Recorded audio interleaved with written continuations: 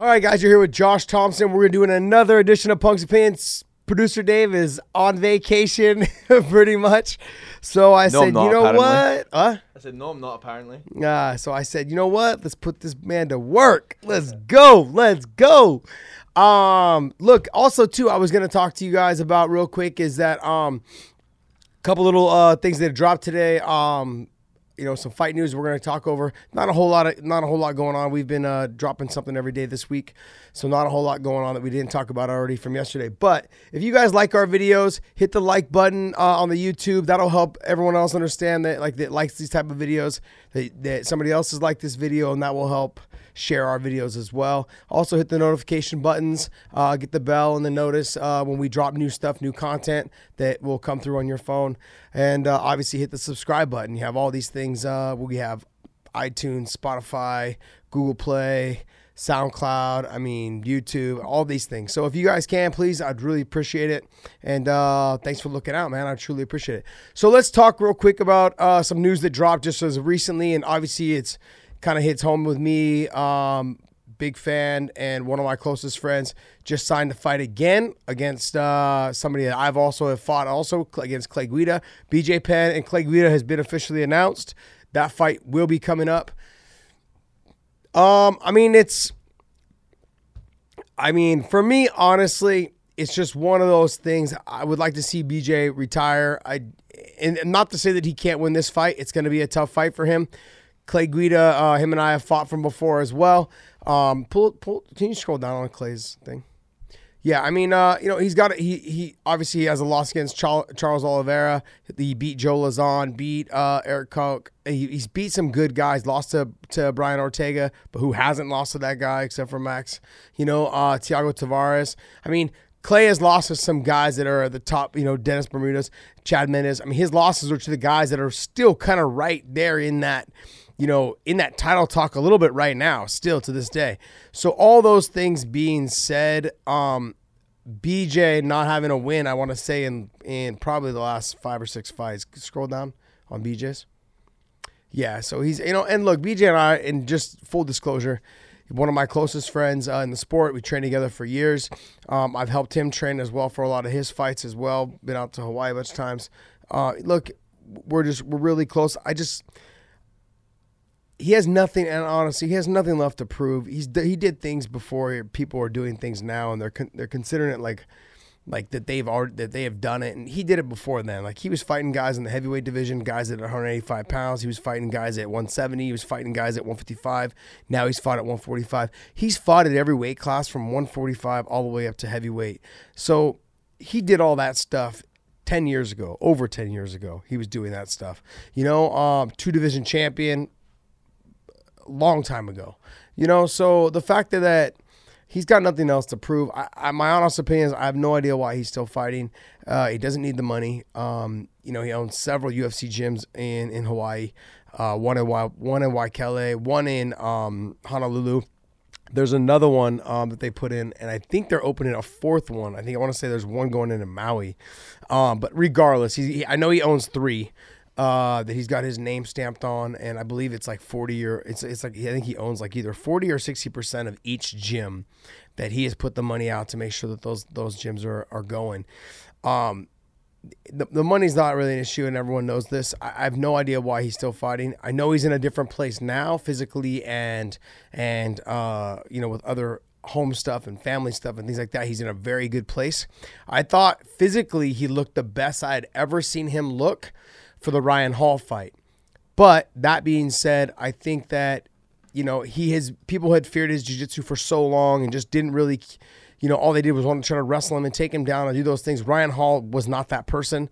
And I expected BJ to come in a little bit more prepared for that fight in that type of stuff. I would imagine he trained for it, but I think when you get in there and something like that happens, it does change things. Now, all of that being said, it's just a different, BJ fighting someone like Clay Guida. Clay's probably going to potentially take him down. The fight on the feet makes for an interesting fight. I think Clay's a little bit faster than BJ. I think BJ hits a little bit harder. As far as, BJ just got some miles on him. He just fought so many guys. If you scroll down the list of the guys that he's fought, from everyone from Matt Hughes, Frankie Edgar, John Fitch, Nick Diaz, Rory McDonald, Yair Rodriguez. I mean, like Sean Shirk, Joe Stevenson, Jens Pulver, Matt Hughes. He fought Matt Hughes 3 times.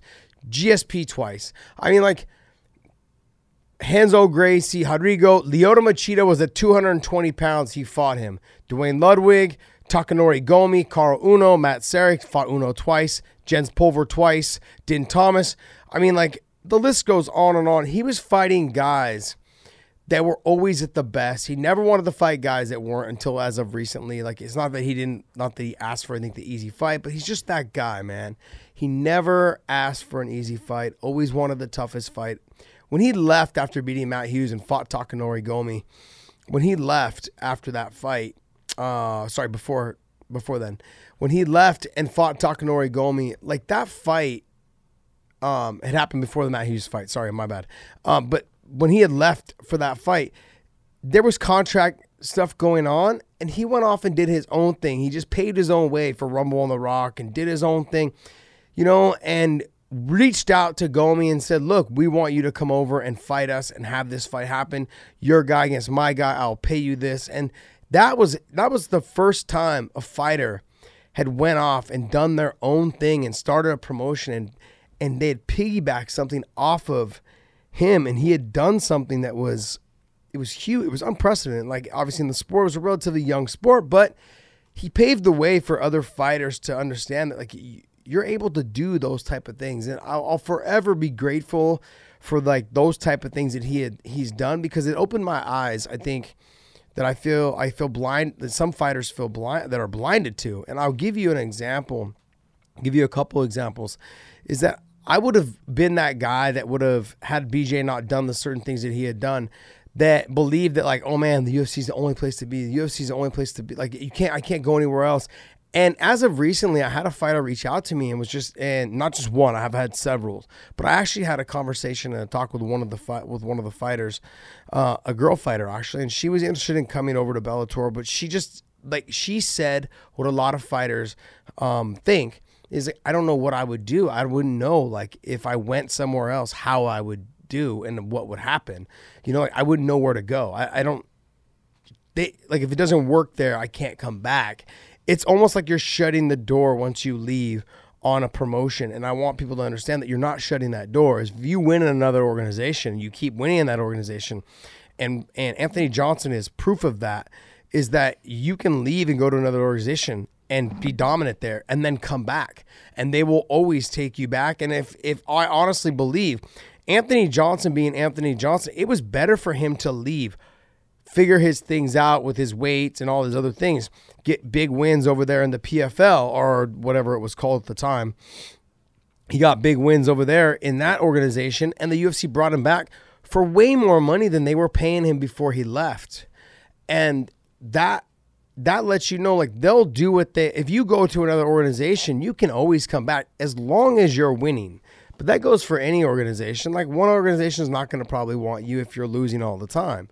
And so when you go to another organization and you win, UFC will always take you back. ONE FC will always have an interest in you. Bellator, same thing. If you go to the UFC or you're from the UFC and you go to ONE FC and you're winning over there, Bellator will almost always probably would like to sign you. And the same thing goes for the UFC. They would probably like to take you from them and show that if you're having a dominant performance over there, that they would still probably would enjoy signing you. Same thing for the PFL. Those athletes are not... it's not like that as if they can't get in. It's just a matter of the organizations, as long as you're winning, they will want you. And you just got to keep showing that you're winning your fights and winning impressively and doing these things to build your brand. And those organizations will want to sign you. And I think BJ was one of the first guys that showed that his brand could grow and could be big enough to piggyback a promotion, and he did it with Rumble on the Rock to the point where Elite XC bought him. Elite XC joined with Rumble on the Rock and bought pretty much their fighters, not BJ, but bought the ones that they had under contract with them. And then, are they still around? No, they sold to Elite XC. Elite XC got basically just folded, but then Strikeforce took over a lot of their fighters. So that was back in the day. But that's my point is that he did a lot of those things, and I have no idea why he's still fighting. To me, I don't feel like this is a good fight for him. But I also did notice that I've through texts and conversation and the fact that after seeing his last performance against Ryan Hall, as far as physically, he looked good. And after talking with him as of recently, he said he continues to train every day. He's been training every day, whereas before you could tell he wasn't training, and talking in conversations with him was proof that he wasn't training. Now he's in a better place mentally and physically. So I think this makes for an interesting fight. I hope we see the best BJ Penn we can see. But when people look at him and people are saying that this is affecting his legacy in the sport, I highly disagree. I mean, the reason why I highly disagree is because when you look back at guys like Muhammad Ali, he lost a lot of his last fights, and we don't talk about those fights. We talk about the Frazier fights, and the George Foreman fight, and some of the other top fights that he had. Mike Tyson. We don't talk about all the losses he had at the end of his career. We talk about kind of how he lost a lot of money. We talk about that as well, but we also talk about the resurgence of him now, and as well as like, man, how feared he was back when he was younger, when he first broke into the scene. I mean, he was still feared even after he got out of jail and things like that. Those are the things that people remember and talk about, and man, what his career and legacy and everything, how much bigger it would have been had he not went to jail and came. And those are things that people talk about in conversation piece, but we never talk about like at the end of the career, oh man, they shit the bed, they weren't doing well. We never talk about that. Those aren't things you talk about. Like, you just simply remember all the great times and all the big wins that they had, and the same thing can be said for, like, say, someone like Chuck Liddell or somebody like Rich Franklin or somebody like Randy Couture.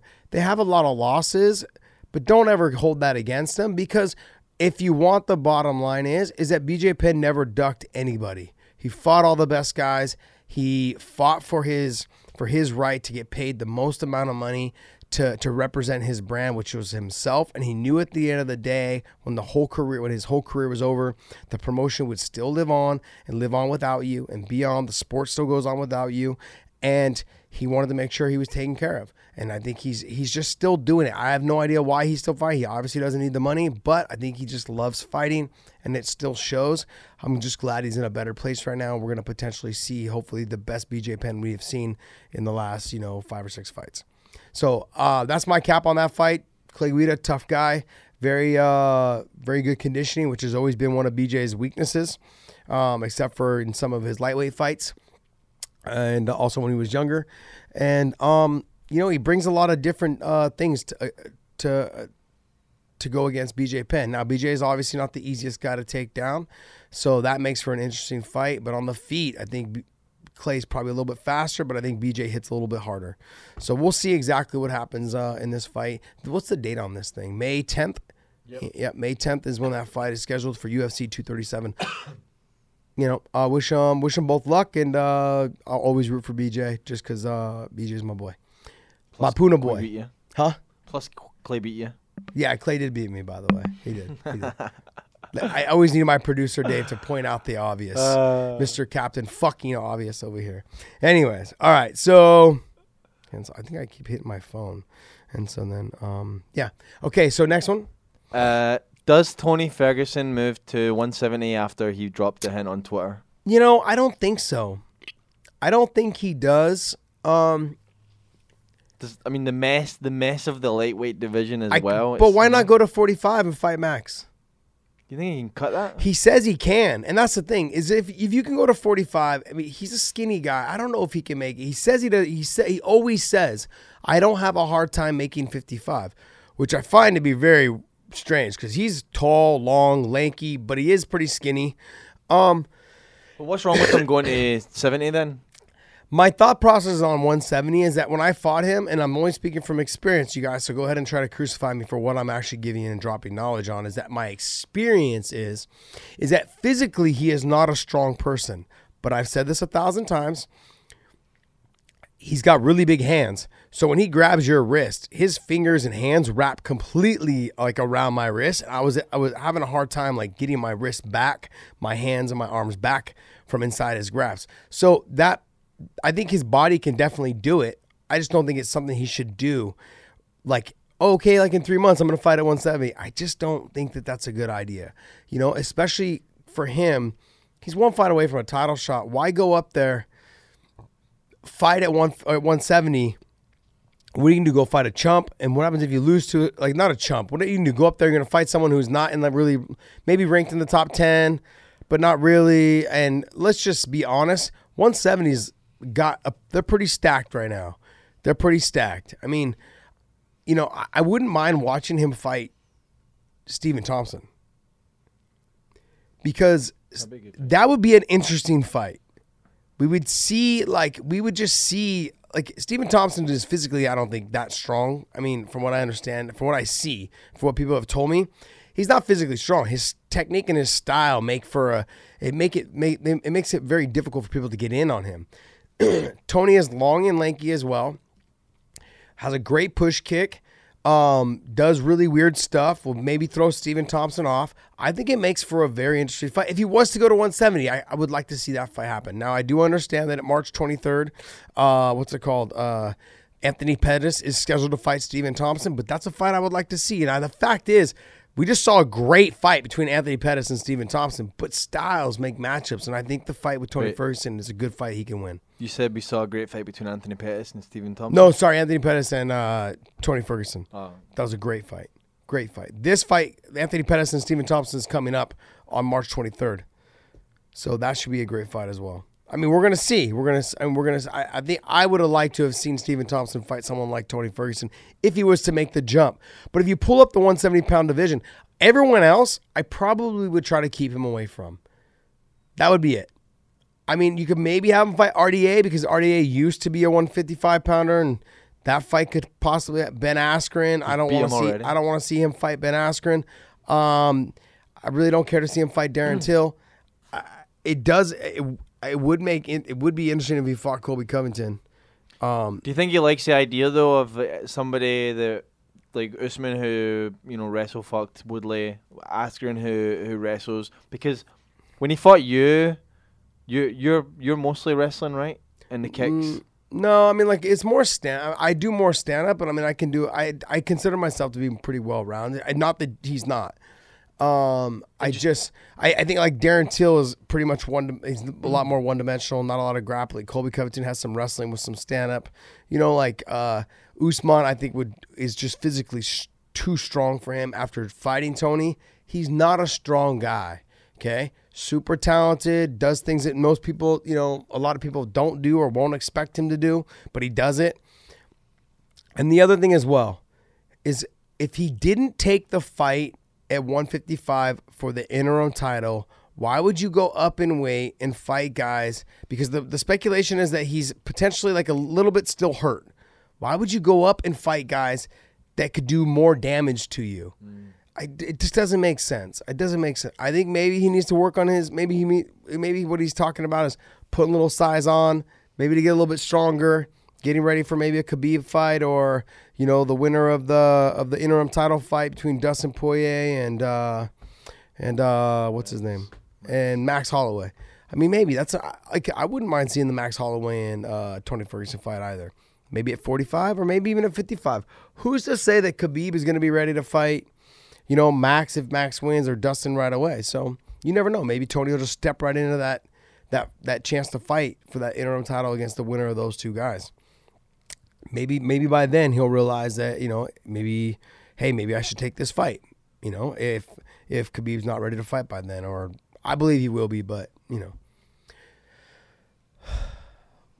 that about sums that up. I mean, I don't think he's going to go to 170. It just doesn't make sense. If you didn't take the interim title fight because there's speculation that maybe you're still trying to kind of heal up and get your body right, it doesn't make sense to go to 70 and fight guys that are bigger and stronger. And if the word is that more that he's frustrated with the lightweight division, I would imagine he is. He's expressed that, right? He doesn't. Yeah. Part of why he doesn't want it is because he doesn't want to get a belt he already has. I think my honest thing is that, like I said, I've said this over and over again. It's his age. He should have taken the interim title fight.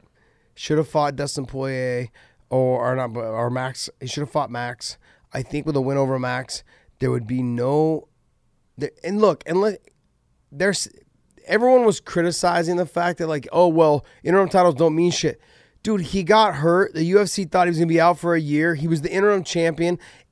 All he had to do was get to the fight. He got the automatic. He was the one fighting for the title. It wasn't like they said, fuck you. We're going to pull this away from you. Like, they had full intentions of giving him they were the week of the fight. They were there the week of the fight for them to fight.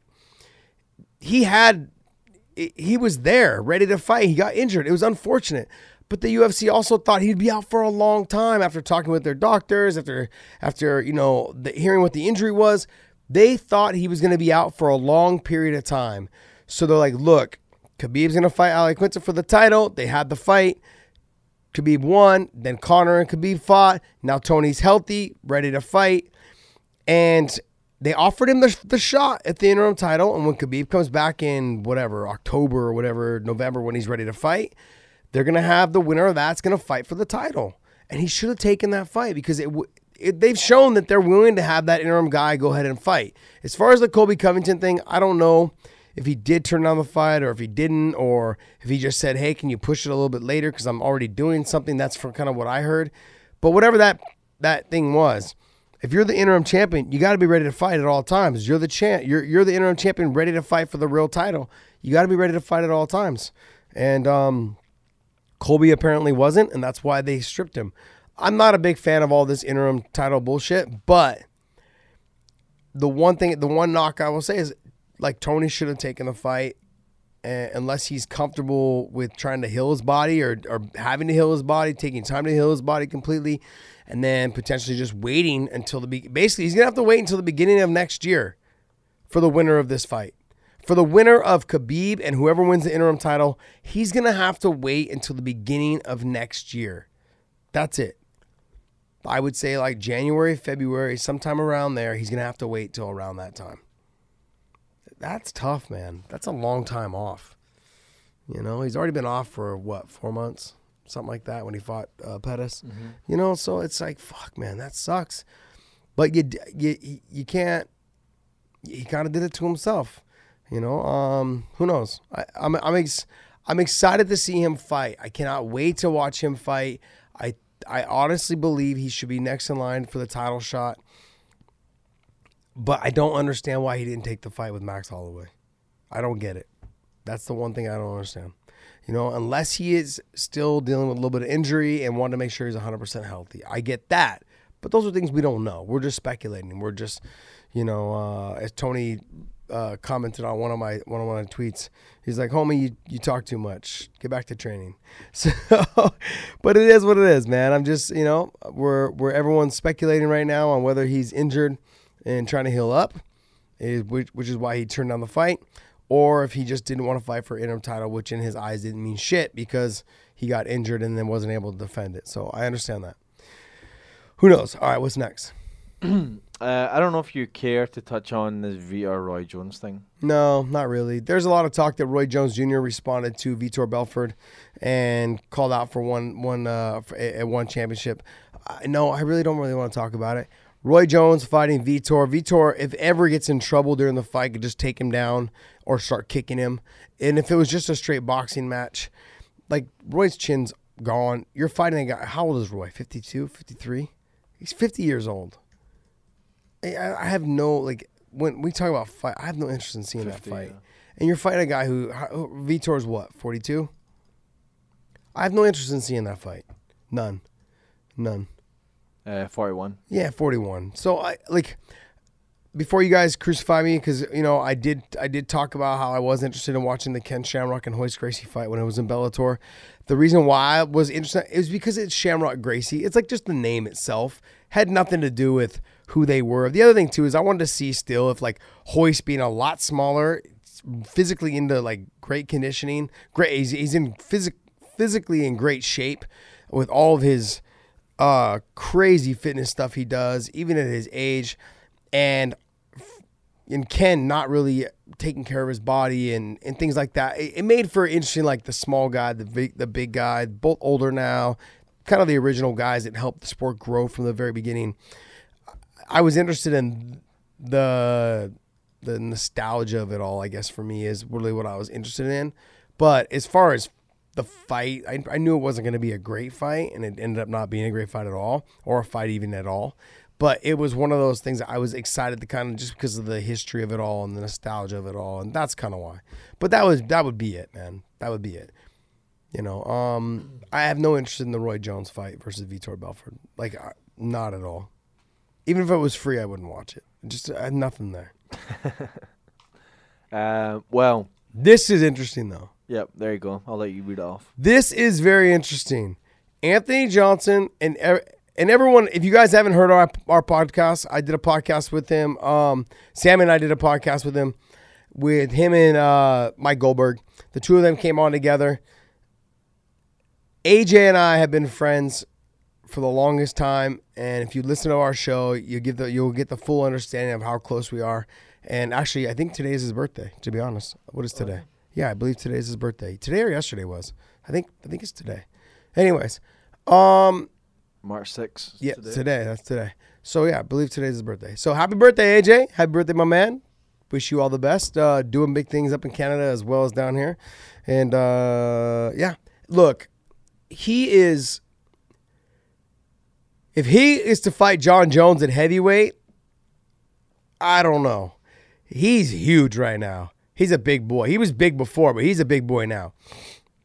If they're to fight at heavyweight, I mean, the power, it makes sense for him to want to come back and fight Jon Jones, because Jon Jones is the one guy that he was supposed to fight that didn't fight. The fight didn't happen. And he poses a threat with the speed and the power. If he touches Jon Jones's chin, Jon Jones may never be the same fighter ever again, you know. And I go back and I look. Gustafsson hasn't really been the same fighter since Anthony Johnson destroyed him, you know, in that fight. It was just he's just got big power, man. Super fast, super explosive.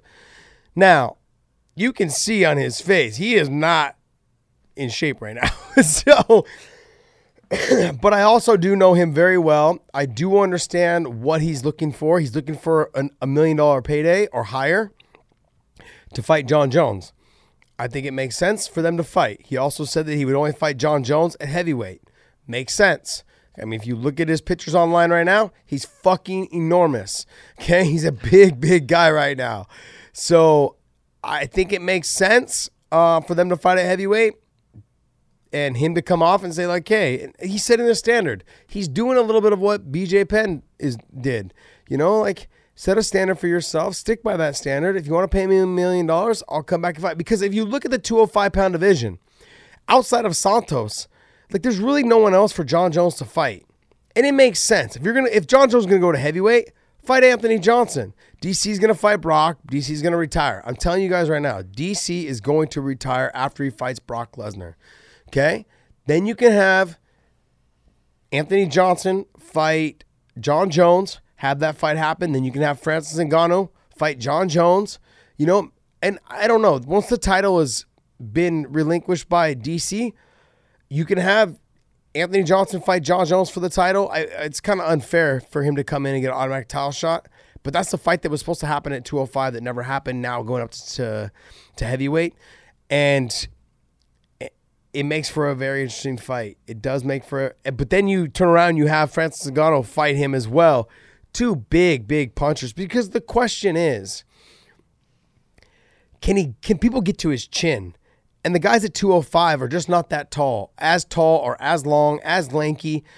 But Santos is going to be that guy. These guys now that are coming up, they have huge power. Jon Jones is going to have to be able to find ways to keep his chin tucked. And as he gets older, he's going to start to slow down a little bit. I mean, he's still young, though. What is he, 30 years old? Jon? Yeah. He's 31, I want to say. 31?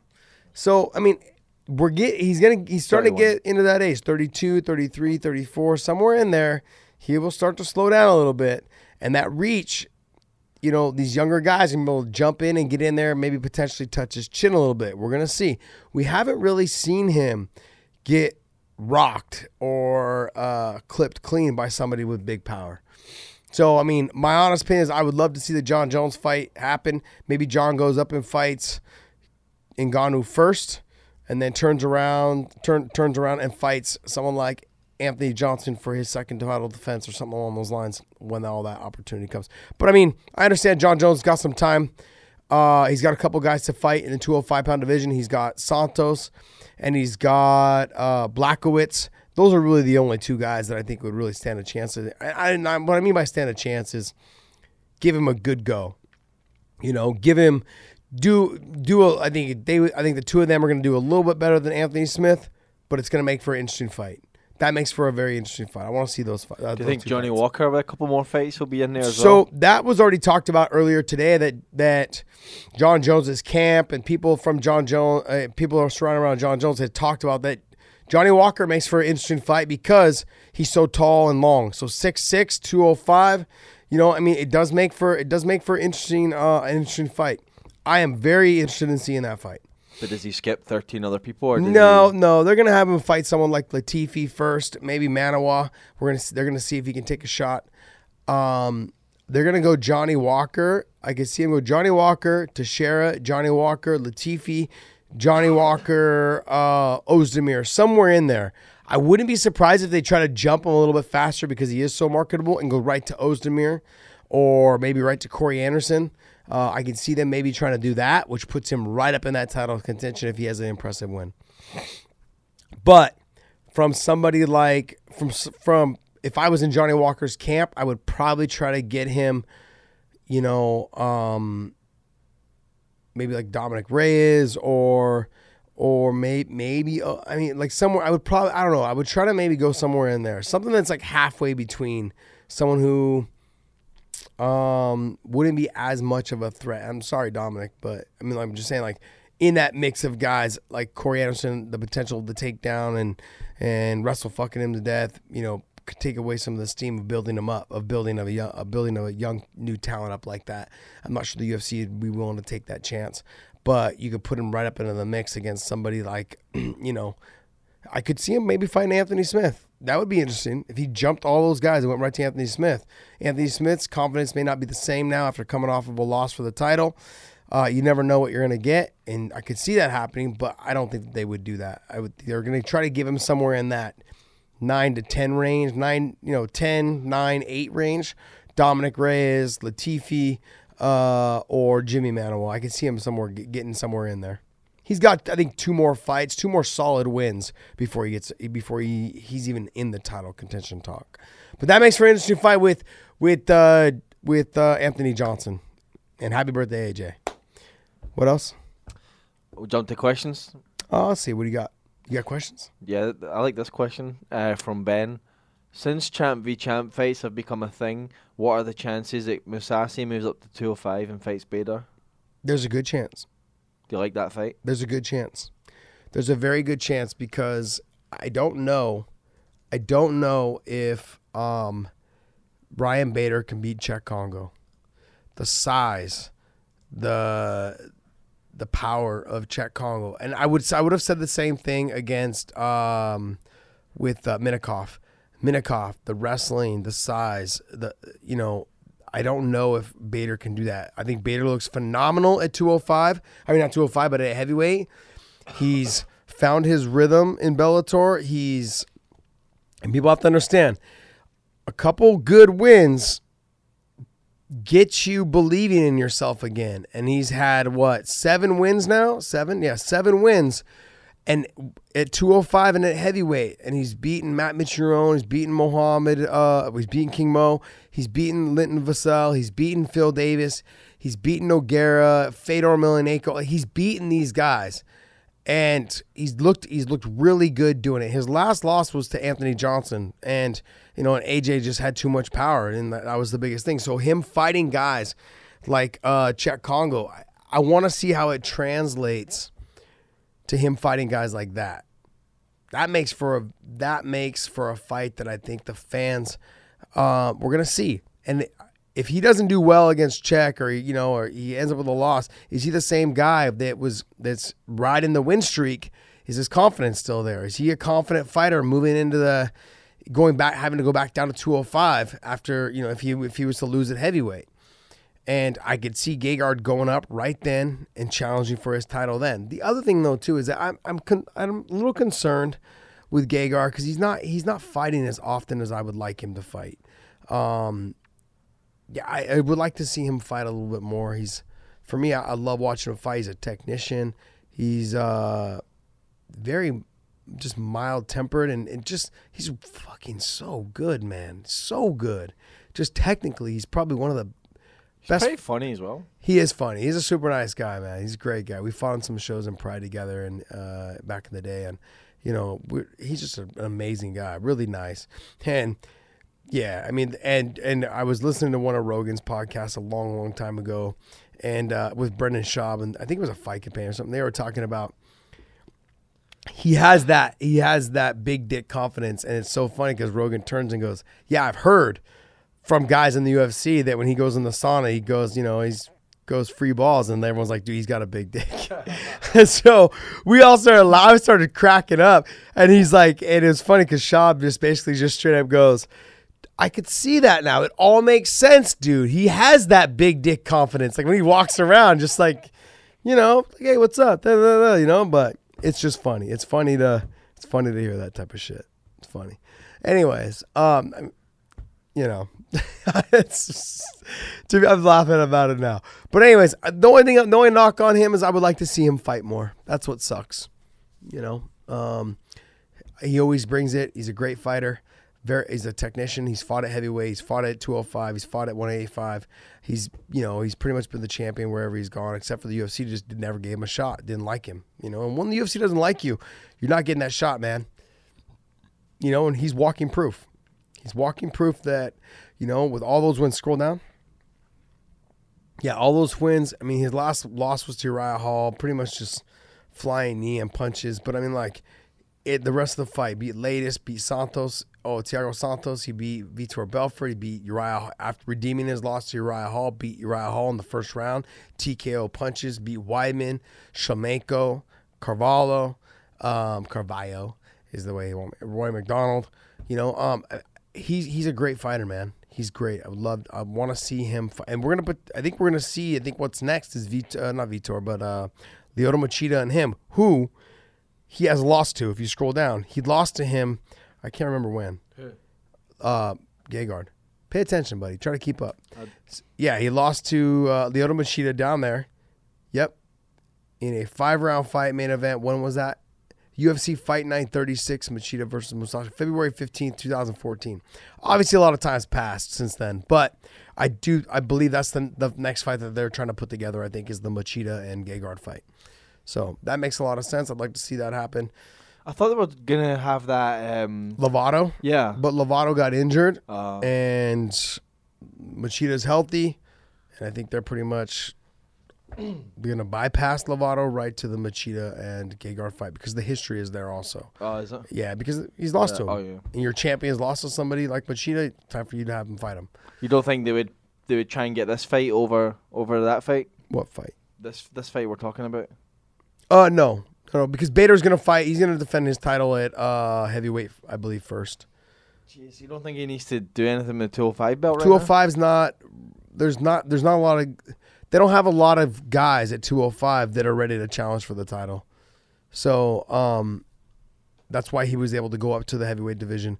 Now you have Cheick Kongo ready to fight him.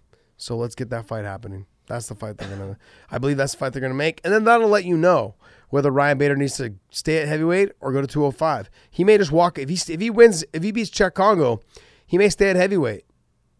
Physically, if he feels a lot better there. He said he feels great. I talk to him all the time. He says he feels phenomenal at the weight. He's like, I don't have to worry about cutting weight. He's like, that's a big portion of trying to make the 205 weight class. He's like, I feel great my whole camp because I'm able to eat and do whatever I want, eat whatever I want.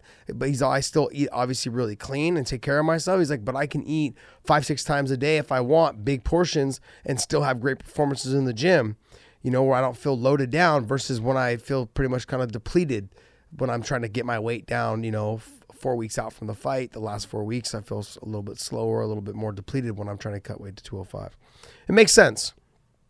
I think you're going to see Machida versus Gegard for Bellator, and you're going to see Cheick Kongo versus Ryan Bader. I think those are the fights that you guys are going to see. Coming up. That Bellator insight. So this one's from the 360 Nate. Is there someone you trained with who would get wrecked during practice, but when they step in the cage they look like a world beater? I ask this because I've trained with Gastelum in Arizona in the past, and it amazes me how a guy can look so bad during sparring or grappling. However, come fight time, read more.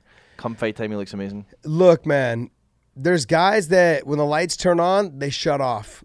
And there's guys that when the lights turn on, they don't look like the same person they look like in the gym. They just rise to the occasion.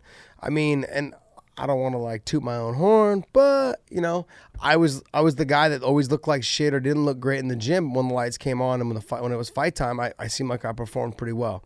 You know, there was a lot of the stigma around Vitor Belfort was that in the gym he was just a fucking world beater, like the most explosive, the best, and the guy was just submitting everybody off his back, submitting guys from the top, like taking guys down, taking, you know, all these things. But then when the lights turned on, when he was fighting, he just didn't show up. You know, that was always kind of the knock on him.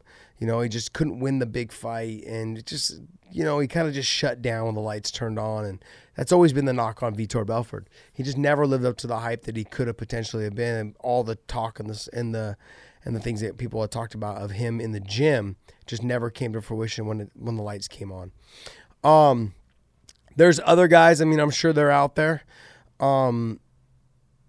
You know, I can't name any off the top of my head, but I mean, like, you put in the work. And the other thing, too, is that we have to remember when you're talking about somebody in the gym, okay, that person's in fight camp and they're tired all the time, okay? So a guy who's training all the time, getting ready for fights all the time, he's training 2 or 3 times a day. I don't know who you are. Who is this?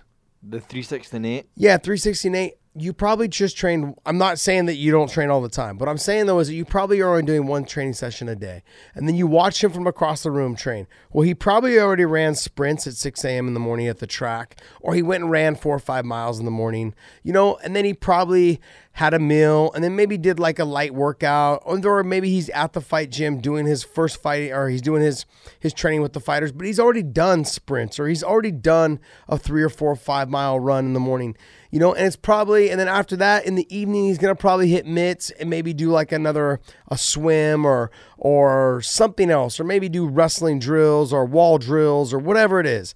But these guys are training 2-3 times a day, you know, and they're not getting the adequate rest in between each training session, because sometimes the training sessions you train like at AKA. I think it's the worst training session, the worst training schedule a fight gym could ever had. And I've been the leading person to argue this with these guys, and they just don't want to fucking change it. And it drives me up the wall.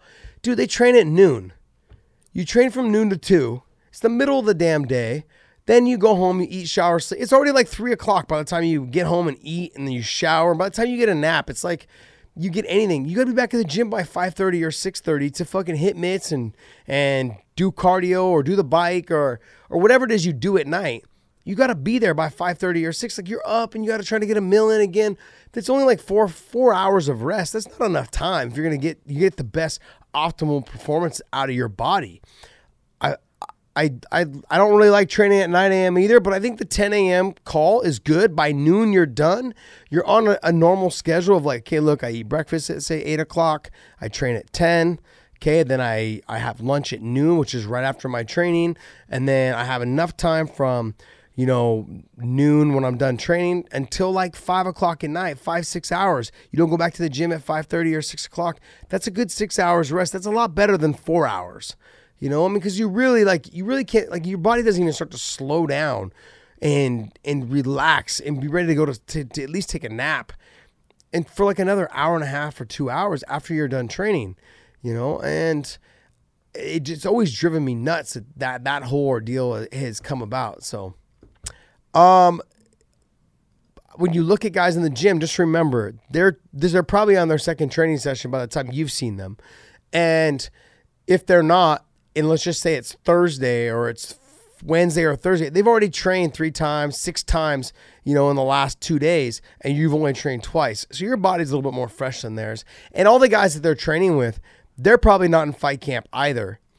And if, that's why you're training with those guys, because you don't want to hurt them. They don't want to hurt you. You're training with the guys that are more fresh and not going to try to do something to always win because they're not in fight camp. They're going to try to help you train and implement your game plan. That's why they're there. So my suggestion is that you you can't look at it in a what is it? Like in a box. You have to look at it as like, well, yeah, you can't be closed-minded when you're looking at it. You have to look at it in the fact that they've trained probably three times already, or they already have a training session in early in the morning. Their body's probably tired. They're probably already 3 or 4 weeks into their training camp. They're training 2 or 3 times a day, 6 days a week probably. I mean, like, there's a lot of things that go into them looking like rock stars in the gym. I bet Gastelum looks like a rock star when he takes 2 weeks off and he comes in and he's just like, okay, man, I'm jacked up, I'm fully fueled, and I'm ready to fucking go. Just smashing these dudes probably, So, I mean, he's a fucking gamer if I've ever seen one. So the fact that you have you see him getting beat up in the gym, it means nothing. It means nothing. And all that matters, and this is a quote that I get from BJ Penn, is I don't have to be better than you every single day in the gym. I only need to be better than you one time at that night on that moment under those lights. And that's it. That's the only thing I need to be. I don't care how I look every single day in the gym. I only need to be better than you that night underneath those lights at that moment. That's it. That's perfect. That's all you got to do. That's all he needs to focus on. And then he does that. And that's why he's fighting for the title, the interim title, I believe. So, what's the next one?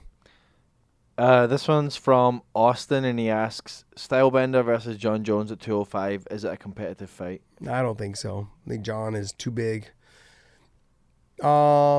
Just like a next level up. With Stylebender, still young, needs to do a little bit more improving. I think he's fucking phenomenal. Please don't misquote me on this, guys. He's phenomenal, okay? Definitely stylistically is very much like an Anderson Silva, but a young version. Very much like a John Jones, but a young version. But he just needs a little bit more maturing. He's kind of where John Jones was when John Jones fought, like, I want to say Stephan Bonner and those guys. Like, he's there, but is he ready yet for the next level? Like, even though he's fighting for the interim title, right? Even though he's fighting for them, is he there though? It's like he's got a lot of wins. He's good. He's definitely fun as all hell to watch. But I guess until somebody takes a loss, I want to see how they bounce back. I want to see them mature. Like, they haven't had to really mature yet. And so I want to see, I'm not saying I want him to lose. I'm just simply saying that I want to see him progressively get a little bit better. This is a big fight for him against Gastelum. I think he brings all the tools he needs to beat Gastelum. But Gastelum's one of, like I just said, he's one of those gritty ass fighters that you got to always be ready for. You got to be ready for just the push on the pace. You got to be ready for the wrestling. And I don't know if he's ready for that. Stylistically, he's got all the tools to do it. He reminds me a lot of the Anderson Silva and the John Jones guys, but can he do it? Can he do it? This is going to be a big test. Beating guys like Anderson Silva, to me, I don't think it means as much right now because Anderson Silva being as old as he is, and the USADA testing and things like that, he just hasn't looked the same. Scroll down a little bit. Just go Derek Brunson, Brad Tavares. I mean, like, he's beaten good guys, but he hasn't quite beaten the Gastelum or the Whitaker or the Yoel Romero, even like the Luke Rockhold. He hasn't beaten those guys yet. And so until I see something along those lines, I'm a little it's a little suspect right now. I'm not saying I'm not a fan. I'm not saying I don't think he's not talented. I'm saying that he is all those things. But if you want to say the best guy that he's beaten is Derek Brunson and Anderson Silva, those are the two best guys. He's making steps up, but we haven't seen the Yoel Romero and the Chris Weidman and the and the Whitaker. We haven't seen that yet, and I got to get to that level first, okay? And I think Gastelum's the next step up from Derek Brunson and from Anderson Silva. Next one. Last one. Last one. Yeah. Oh, is that the last one, or you have a next one? Last one? One more. Okay, one more. Corey Welch asks, hi Josh, I wanted to know what coach had the biggest impact on your career. Oh, Javier Mendez. Now, it's different though. Coach and my manager My manager was somebody who is the reason why I got to where, like, the reason why I even came back into the sport or kind of put myself into the sport. It was my manager, was Bob Cook. The level in which I got there to, being number one in the world the first time around when I was with the UFC, being ranked and winning a world title, and with Strikeforce, coming back and beating guys like Nate Diaz and having those, that's Javier Mendez. I spent a lot of time with him at the track. I spent a lot of time with him, on the mitts, the pads, the bag, all those things. I spent a lot of time. If you guys haven't heard our podcast with him, with Javier Mendez, go back and listen to it. He drops a lot of knowledge about Khabib, myself, Cain Velasquez. Like, he talks about the history of AKA. I mean, we break it down with him, and he does a great job of giving you guys a little bit more insight on where, like, kind of what he's helped me come from and other fighters come from that have come up from AKA. Bob Cook, though, is the silent guy from behind the scenes. Bob and I, like, when I didn't have really a pot to piss in and things like that, was helping me. Him and I rented houses together. We always, we did business together on different things. He's somebody that has helped me in different financial areas, not by giving me money, but by, like, pointing me in the right direction. Like, hey, I'd recommend maybe buying this, this apartment complex, or buying this piece of property, or this is a good deal. He's that guy. He's always looking for a good deal and trying to help you make good decisions with your money. And I got to tell you, he's never let me down, man. I mean, like, I ended up buying a couple apartment complexes and duplexes and things like that, and they've always led to me making a lot more money than I would ever have thought on doing deals like that. And he's always given me good insight and always helped me. But he's the reason why I actually came down to AKA and started fighting and training under Frank Shamrock, and then training under Javier Mendez. He's the reason why. So when it gets to there, he's the reason why I'm where I am, like why I'm here. But Javier is the reason why I became successful. So the two of those they go hand in hand. And I think a lot of the guys that out of AKA will tell you that, from Josh Koscheck, John Fitch, Mike Swick, these guys. I mean, there was a lot of the two of them were a great tag team in the beginning when they first started this whole thing. The sport has grown so much, and they still have a great relationship, but it's a little bit more different now. It's just different.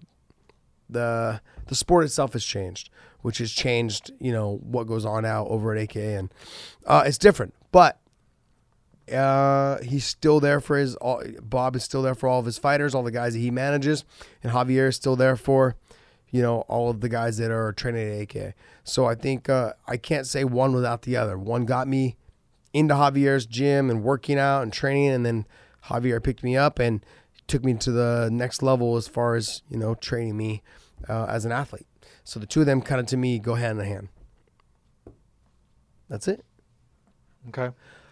All right, guys, hit the notification bell. Get notifications from when we drop new releases like this one right here. Also, hit the subscribe button if you guys can. I know you guys probably tune out and listen, but please do me a favor. Hit the like button, because that lets everybody else know that you liked it. If you have things in common with people on YouTube, things like that, they'll actually see that, hey, my friend liked this, and then they'll check out the video as well.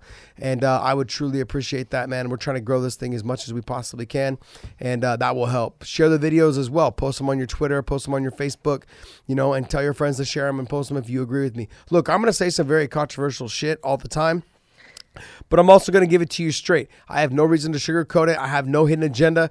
Look, right now we pretty much, we don't have sponsors. So what I'm doing is I'm just giving it to you from my heart. I have sponsors aren't telling me like, hey, I need to say this or I need to say that. I'm simply just telling you guys exactly from my experiences, from dealing with guys like BJ Penn, from dealing with guys like Cain Velasquez, DC, John Fitch, John, like all these guys, that I've come up with, Khabib, all these guys that I've come up with. I'm sharing the inner scoops of what's going on, either at AKA or just with the relationships that I have with them and experiences that I have with them. So if you guys like it, great. Share it, let it all out. Also, go back through our old podcasts. Like just today, we talked about Javier Mendez in that podcast.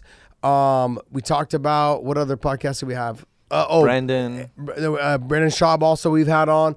We've also had on Anthony Johnson and Mike Goldberg. So Goldie, you guys can check out that one. That one's a really good one as well. That will give you guys history and insight on all the people that I know and the people that we've had on, as well as our relationships and on how I know these people. Chuck Liddell as well has been on.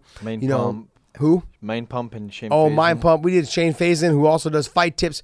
That guy's a huge YouTube star, 2 million subscribers on his platform. Dwayne. I mean, these are all people that we've had on. Dan Leith, who does Lockhart and Leith, who does the nutrition stuff for DC, for Kane, for Conor McGregor. They do all this stuff for all these athletes, so check out that podcast. Well, go back and take a listen and take a look at some of the stuff we've done. We're on iTunes, SoundCloud, Google Play, Spotify. Check us out. Hit the notifications, hit the notification bell, and all those things. Hit the like button. We give a lot of good predictions that come out true.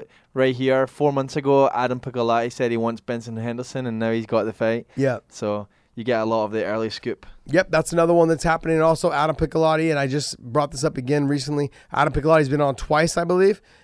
Yep. And he's also fighting now Benson Henderson, which that fight is, he wanted that fight. He got that fight. That fight is coming April 27th here in San Jose in Bellator. And I believe that one is on Paramount Network and DAZN, both. One of my favorite of all time, the hip hop star Buddy was on. You're such an asshole. Dude, that guy was so high that we couldn't even have a conversation with him. He was so high. I was trying to talk to him about like what it was like to work with Snoop Dogg and some other top artists that he'd been a fan of, and he just was like had no idea what was going on. If you got 10 minutes of your time, because that's as long as the interview is, because we couldn't really get a whole lot out of him, give it a quick listen. But it was definitely, I guess now that you guys know the backstory, you guys are gonna tune in and be like, God, man, what the fuck? You guys will understand. We had country music star Jimmy Allen on, who's also got a #1 country music song, Best Shot. Take a listen to that. Tyler Farr was on as well, another country star who happens to be really good friends with Dan Henderson. We talk about that. Big Justin Willis. Big Justin Willis, Big Pretty, baby. Big Pretty, he's on. He's got some big fights, big fight news coming up as well. There's all these guys that we've had on. Khabib's been on twice. Frankie Edgar. Islam. Frankie Edgar's been on as well. So you guys go back through our old shows. Give it a quick listen. Remember what they said. Come back and we'll do a fighter response or a fan response, and we'll give you guys. Brent Primus has been on, Aaron Pico's been on. Like, we've had a lot of guys come on and and give it a listen. All right, guys. Hey, thanks for tuning in. Thanks for listening. Hit the subscribe button. We thank you for everything. Share, please, and like our stuff. Bye.